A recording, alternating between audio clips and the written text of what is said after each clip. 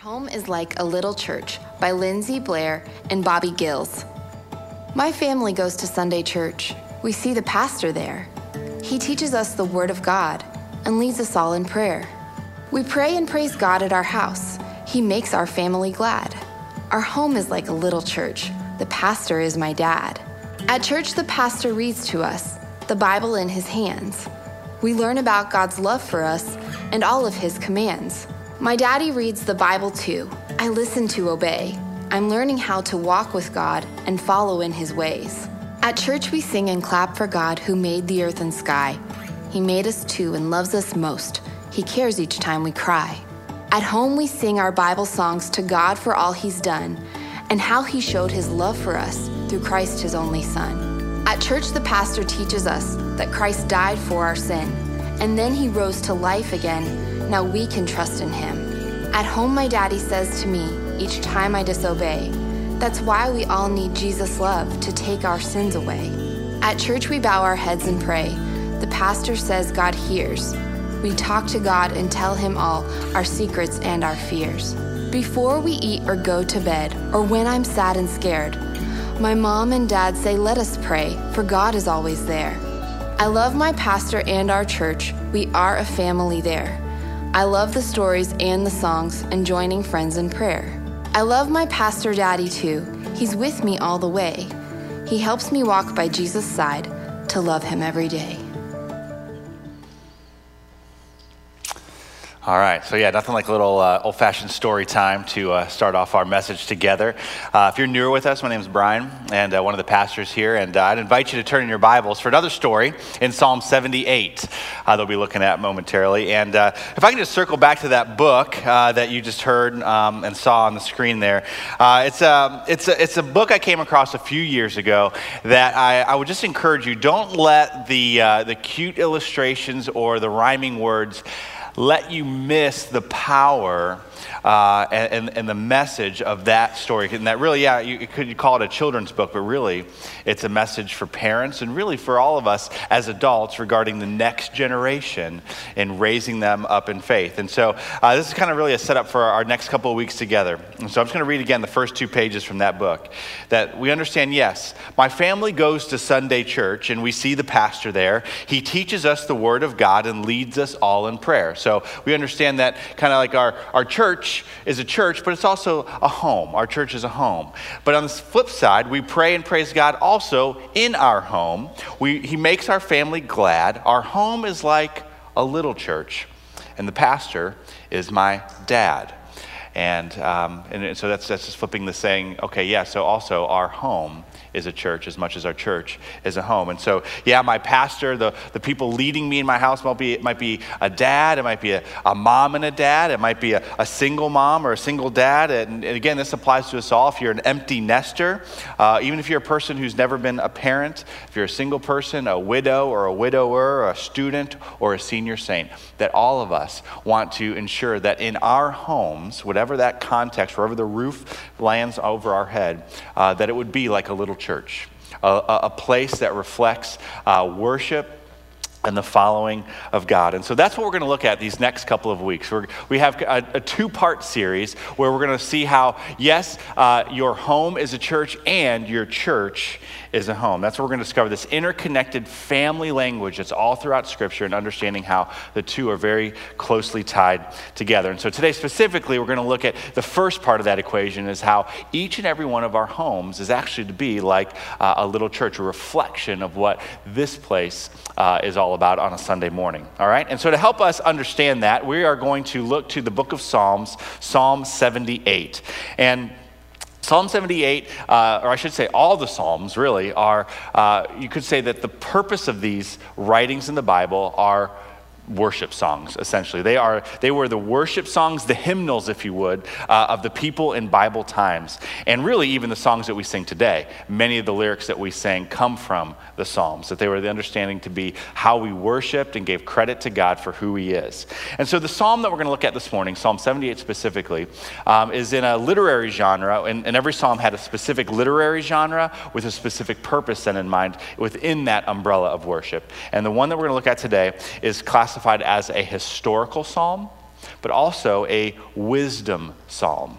And that it's a historical psalm, and that's going to cover about 500 years of history throughout the Old Testament of God's people from around 1500 BC to about 1000 BC, where you've got God's people who are being freed from slavery in Egypt. They're led through the promised land, led through the wilderness into the promised land, up into the point of where King David becomes their earthly king. And so we're going to look at that 500-year history, but the purpose of that is not that we just get a mere history lesson about God's people in the Bible. No, the purpose of this psalm, of this historical psalm, is that we would gain understanding and then apply that understanding to wisdom. That we would apply godly wisdom in the living of our lives and in the living out in our own homes. Yes, for those inside that home, but as this psalm's going to lay out, so that generations and homes to come would also know the wisdom that comes from this psalm. Okay, so that's what we're going to gain. We're going to get some history, but we're also going to get some wisdom out of it. So I'd encourage you to follow along with me in Psalm 78, starting in verse 1.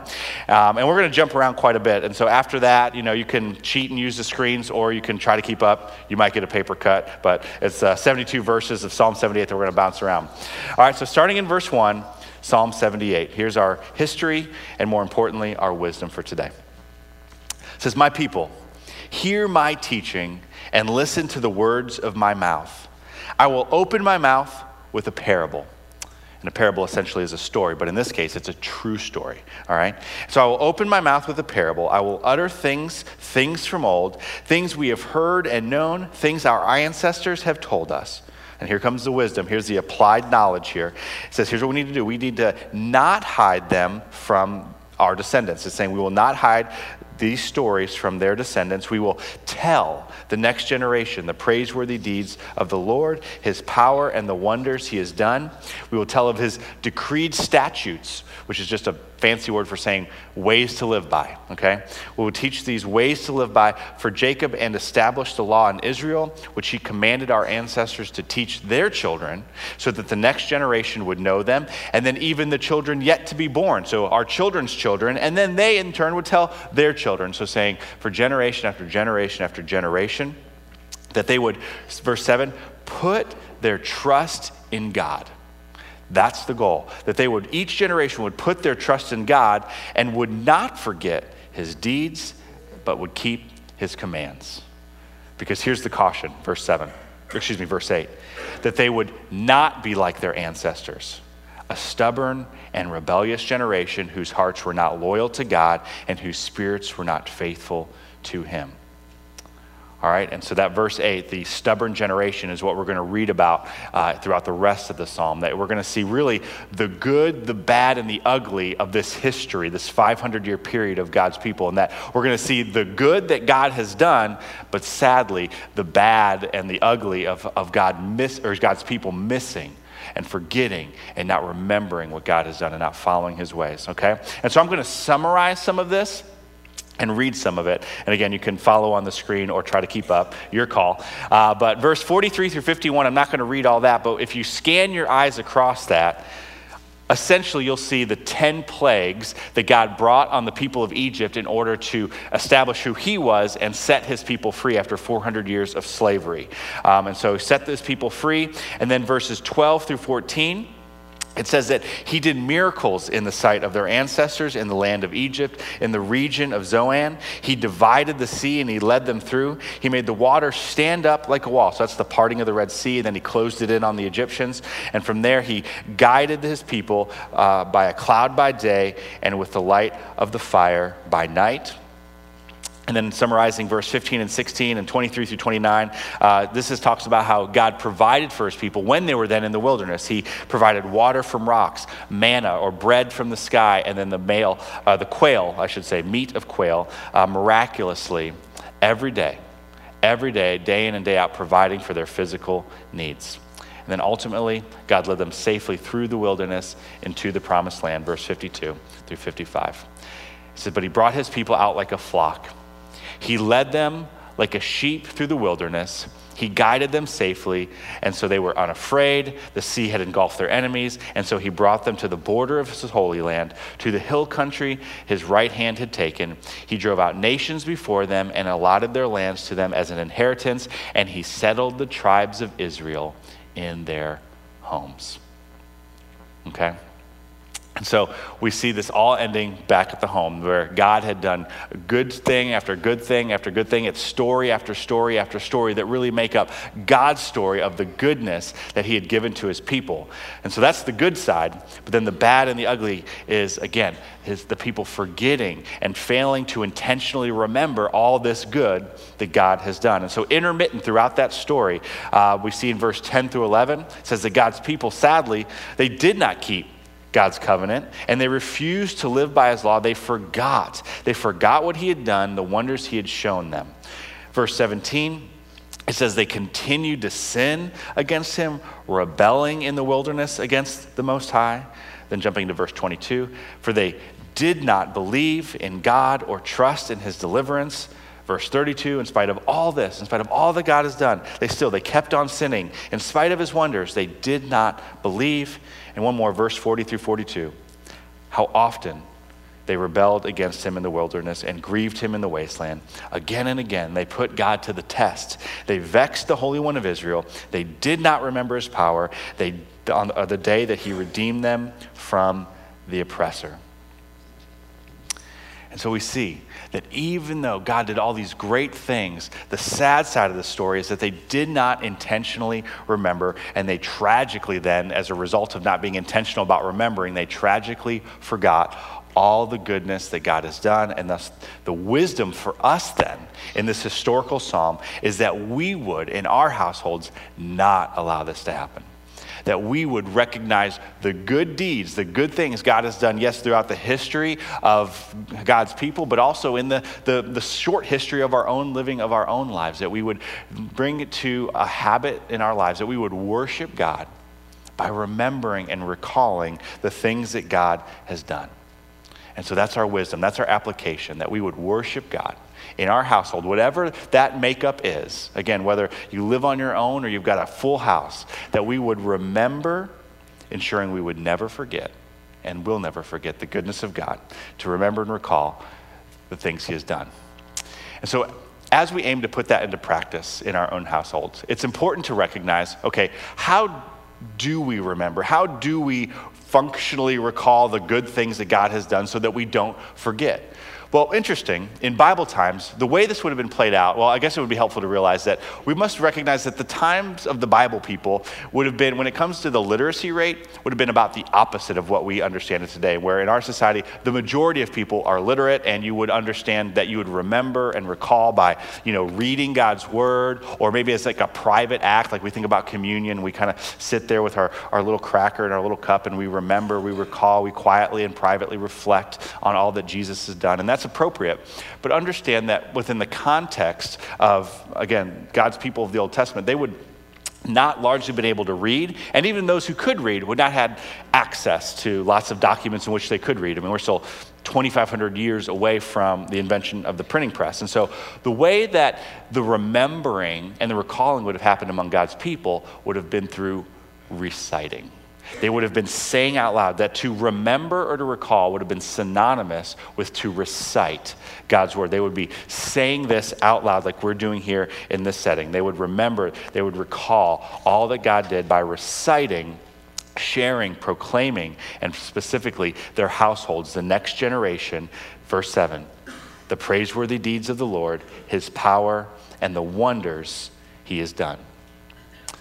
And so it's kind of cool, like within our church home, we did this over the last couple of weeks. You might recall if you're with us for the series Enter In, Pastor Wayne had you all text in how you could recall what you had remembered the goodness of God in your life. And so here's a few examples of some of those things you texted in. And so as those were coming through in each service live, he was sharing that. He was sharing that, telling that, reciting that before us, the things that God has done as we remember what he has done. So that's appropriate. We do do that in the context of, our church home, our worship setting. Even in communion, we'll proclaim, that even though we privately do our little bread and our little cup, it's, we say it is the body of Christ and the blood of Christ that we remember.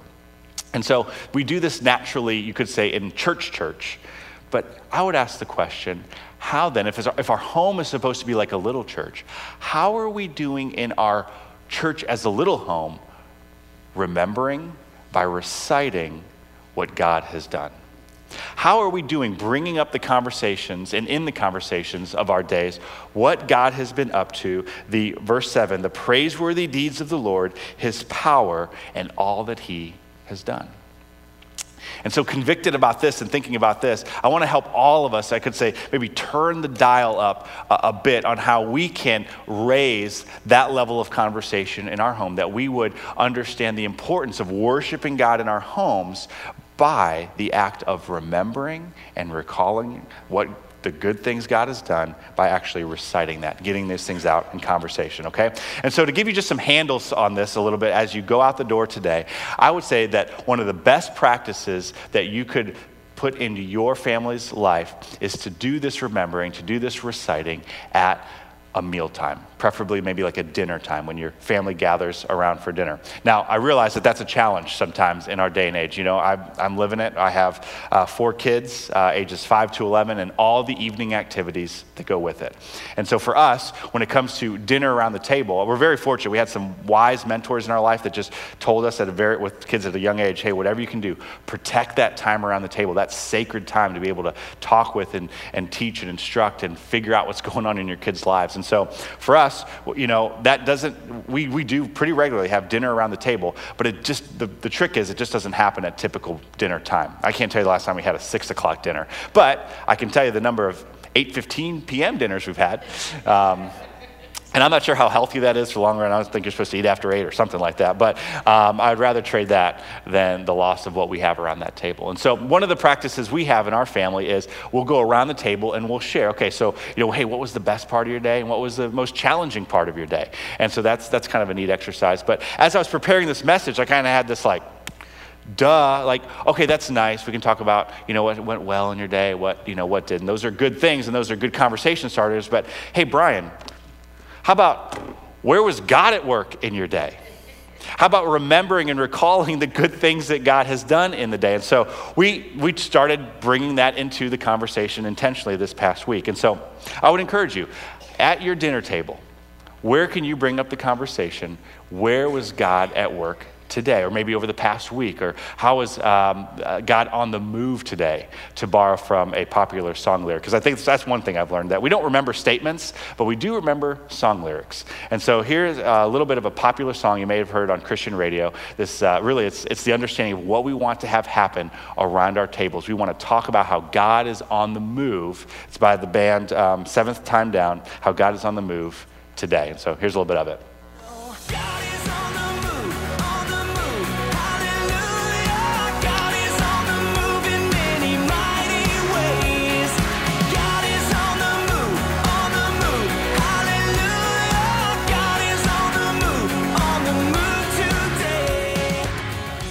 I see some singing along going on. So yeah, it stays with us. And it's a good song. It's a good mantra for what we want to be discussing and talking about in our homes. And it was funny, actually, funny to me. A couple months ago, I was up visiting our extended family in Cleveland. And my wife and my oldest daughter, Cole, we were riding in the car with my crazy Uncle Tony. Everyone's got a crazy uncle. This is the crazy uncle. So our crazy Uncle Tony, we're driving, and this song comes on the radio. And so he knows the song. He cranks it up. The windows are down. There's people on the other side. It's kind of weird. But again, crazy Uncle Tony. And so he's got, one knee on the steering wheel, no hands on the steering wheel, and he's shouting as loud as he can, making my daughter very nervous because there's no hands on the steering wheel. God is on the roof, hallelujah. God is on the roof. And we're like, what? God. Uncle Tony, 2 problems. First, no one raises the roof anymore. Secondly, God is on the, we had to point out his bad case of, have you ever experienced people with this? Chronic lyricosis. You know what chronic lyricosis is? Chronic lyricosis is it's an illness. It is. It's being completely confident, 100% confident that you know the lyrics to popular songs. But sadly, completely clueless that you are wrong. And so we have these people in our lives who suffer from this. Maybe you've been alongside someone in a car ride where this has happened. Maybe just a couple symptoms to look for. Maybe if Creedence Clearwater song, "There's a Bathroom on the Right" comes on, you know you're in trouble, because the lyrics are not, the bathroom's on the right, right? No, wrong. It's "There's a bad moon on the rise." That's not right, okay? Or how about this one? "I've got 2 chickens to paralyze. Won't you pack your bags of leaves tonight? No. It's 2 tickets to paradise. And won't you pack your bags, we'll leave tonight. Or there's always "Slow walking Walter, the fire engine guy." That would be the first song everyone learned how to play on every instrument. "Smoke on the Water, a Fire in the Sky" by Deep Purple. And then one more, my personal favorite, and then I'll stop singing, I promise. "Hold Me Closer, Tony Danza." Now, I love a classic 1980s episode of Who's the Boss just as much as the next guy. Everyone under 30 is like, who's the what? Who's the boss? It's by Elton John, and it's actually "Hold Me Closer, Tiny Dancer." Tiny Dancer, okay. But it does kind of sound like Tony Danza when you listen to it. All right. So yeah, chronic lyricosis. It's a sad, sad illness. It strikes victims without warning, and it takes a terrible toll on friends and family who are stuck sharing automobile space with those infected. And so we all have these people in our lives. You might be that person in your life. And so let me give you just a quick, I'll say a 2-for-1 application deal on the most random illustration in all of sermon history. I'll admit that. But the first application to this random illustration is that in our lives, when it comes to the lyrics, if you will, we want to make sure that what we're talking about, we want to get the lyrics right. We want to get the content of our conversations right. We want to make sure that we're focusing our conversations on the things that matter most. And particularly for those of you who are parents or with kids in the house, you know how important this is. You know how important it is to prioritize intentional conversations with your kids about school and activities and friends, and kind of see the influences and the kind of choices they're making. And this is all good and important, but don't misunderstand what I'm about to say. But I will say this. In the words of Jesus on the Sermon on the Mount, even the pagans know this, and so what credit is that to you? And so Jesus used these words when he was talking about, okay, yeah, you love people who love you. Even the pagans do that. Even those who wouldn't, follow me do that. Really, what credit is that to you? Instead, and so Jesus turns up the dial and he says, well, you need to love not just those who love you, but your enemies, and pray for those who persecute you. And so, kind of in the same vein, yes, we need to we have to be intentional in our conversations in order to be intentional about our relationships with our kids. There was a study done recently where they wired recording devices to dads that they were to start go live as they came home from work in the evening and keep on through the hours of the evening till bedtime. And they were doing it to quantify the amount of intentional conversation that dads were having with their kids. And what they discovered was, on the average, a dad has 30 seconds of intentional conversation with their kid a day. And I was like, wow, that's 30 seconds on the app. That's it. And at first I'm kind of like, man, those dads, those must be. But then I started seeing that lens through my evening thinking, oh my goodness, it's incredible how easily any of us can let that happen, me included. I mean, you get home, it's this thing after the other, it's one activity after the other. Before you know it, you're dumping them in bed just to be free for a little bit while, and it's over. It goes by that quick. And so, yes, we need to be intentional. We need to take more than 30 seconds. We need to take some intentional time to have intentional conversations in order to have intentional relationships with our children.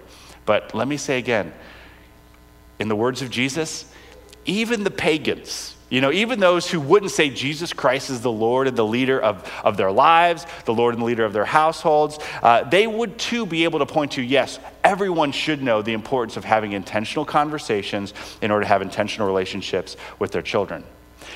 But for us, if we say that Jesus Christ as the Lord of our lives, if we would say, as in the words of Joshua, as for me and my house, we will serve the Lord. If, God is my number one priority. I mean, we use that language, then it's this, and this, but number one is God. If we say that, God is our number one priority, we want our church home or our home to be like a little church, well, then we have to give attention to how then are we constantly and consistently intentionally weaving the Lord our God into the fabric of our conversations in our homes. If we say that God is number one, yes, we know that we need to take some intentional time, but again, everybody kind of knows that. What are we doing to turn up the dial, to be intentional with those conversations, to weave in to the fabric of that, the Lord our God, his praiseworthy deeds, the good things he has done? Another way of looking at it is, I would say, how are you Deuteronomy 6ing in your house? Deuteronomy 6 is a passage that's often used when talking about raising up the next generation to love and serve the Lord. It's one we use a lot around here. And frankly, it's kind of, you could say, the John 3:16. If there were like football games back in the Old Testament, they would have been holding up Deuteronomy 6. This was like the most well-known passage in all of God's people. And here's why. Number one, it says this: "Hear, O Israel, the Lord our God, the Lord is one." Okay? And it's just like we sang earlier, King forever. He is the only one. He is the only God. And thus, here's our application then. Love this one Lord your God with all your heart, with all your soul, with all your strength. Jesus would come back later and say, yep, that's the number one command. And so then Moses, who's giving us this, Moses says, these commands that I give you today, they're to be on your hearts. And so he says, now impress them, imprint them on your children. Imprint them on your children. And how do you do that? You got to talk about it. You got to recite what God has done. You've got to talk about them when you're sitting at home and when you walk along the road and when you lie down and when you get up. Essentially, he's saying all the time. If we want this handoff, the baton from one generation to the next, the most important thing arguably that we're on the planet to do, then we have to be intentional in talking about these things, reciting these things in our homes. Moses goes on to say, he said, this is the difference, if you do this or not, the difference between a blessing and curse. It's the difference between life and death. This is not just information. This is about the transformation of the next generation, that they would know and follow the Lord our God by remembering the praiseworthy deeds of the Lord in the living of their lives. That's what it says, that would put their trust in God. Verse 7 of Psalm 78, that they would not forget his deeds, but would keep his commands. And so we have to do this. We have to do this as parents, but also I would say, if you're not a parent with a kid in the home right now, this is where our home is a church and our church is a home, and that this is a responsibility of all of us. And so I would say, how are you in your life? Where is there someone under you that you are passing this on to, whether it's a niece or a nephew or a grandchild, maybe as a coach to a kid, maybe to a neighbor kid, or volunteering here in the life of our church, in our family ministry or Club 305 program, where somewhere you are living out this Deuteronomy 6, that you are passing on the praiseworthy deeds of the Lord so that the next generation would not forget and would obey his commands. And so in our homes, it's got to start with answering and discussing the question, how is God on the move? How is God on the move today? We want to talk about this again. Any chance we get, when you're sitting around, walking around, driving around, lying down, and when you get up. And I would say one of the best times to do that again would be around that dinner table. Where has God been on the move today? Okay? And so again, we do that most obviously with kids, but I would say again, no kids, spouses, how are you having this conversation? If you're single or if you live alone, know that yes, you can do that privately in your own private worship in your home, because your home is still a church, but all the more important to recognize that your church is a home too. And so how are you building community and relationships with other people, growing together, building relationships with other people in your church home that are building your ultimate relationship with the Lord, as we recite and share the praiseworthy deeds of the Lord our God, that we might obey his commands, both in this generation and in generations to come. Okay? So we got to have this conversation. How are we talking about in the fabric of our life, how God is on the move? So that's our first takeaway from the weird illustration of my Uncle Tony driving with a knee. But the second takeaway, I would say this, that if you're going to, when it comes to this idea of God being on the move, if you're going to, you could say, Weird Al Yankovic it a little bit, get the words wrong, once again, everyone under 30 is like, Weird Al Yankovic, what the are you talking about? Okay, no, Weird Al, so it's basically if you're gonna change the lyrics to the song that God is on the move, then I would argue that God is on the roof, actually not such a bad mess up. I could see how you could think that that could be a reasonable lyric, because essentially the only way in which we're going to be able to have conversations around the table about how God was on the move today is if we are throughout the day having our eyes open and our antenna up to how you could say, figuratively, how God was on the roof of wherever it is we were today, how he was a covering over us. How is God covering our day? How is God on the roof of our places of work, the plant, the office? How is God on the roof at your school or on the gym? How is God on the roof of the combine or the car or the plant, wherever the case may be? How is God covering over every part of your day today? And so by having that perspective, then we're able to have the conversation of how then was God on the move today. All right? So that we can, verse 7 of Psalm 78, tell the praiseworthy deeds of the Lord, his power, and the wonders he has done. Okay? And lastly, yes, God is on the move today, and we're able to talk about that when we recognize how God was on the roof today. And just know this, that for every single one of us, as you go with this message in mind, know that you are able to do this. You are able to do this. If this kind of freaks you out a little bit, it's like, man, this could put me out of my comfort zone. I think just saying like the staple prayer at the mealtime is a pretty big stretch for, us in some ways. And this is really going to push us to really start talking about this stuff. Good. This because it's in the comfort zone, or I should say in the discomfort zone, that we actually know that we're moving into things that matter most. And so know that you are able to do this, and here's why. Because God has called you to do this. And because he has called you to do this, he has equipped you to do this.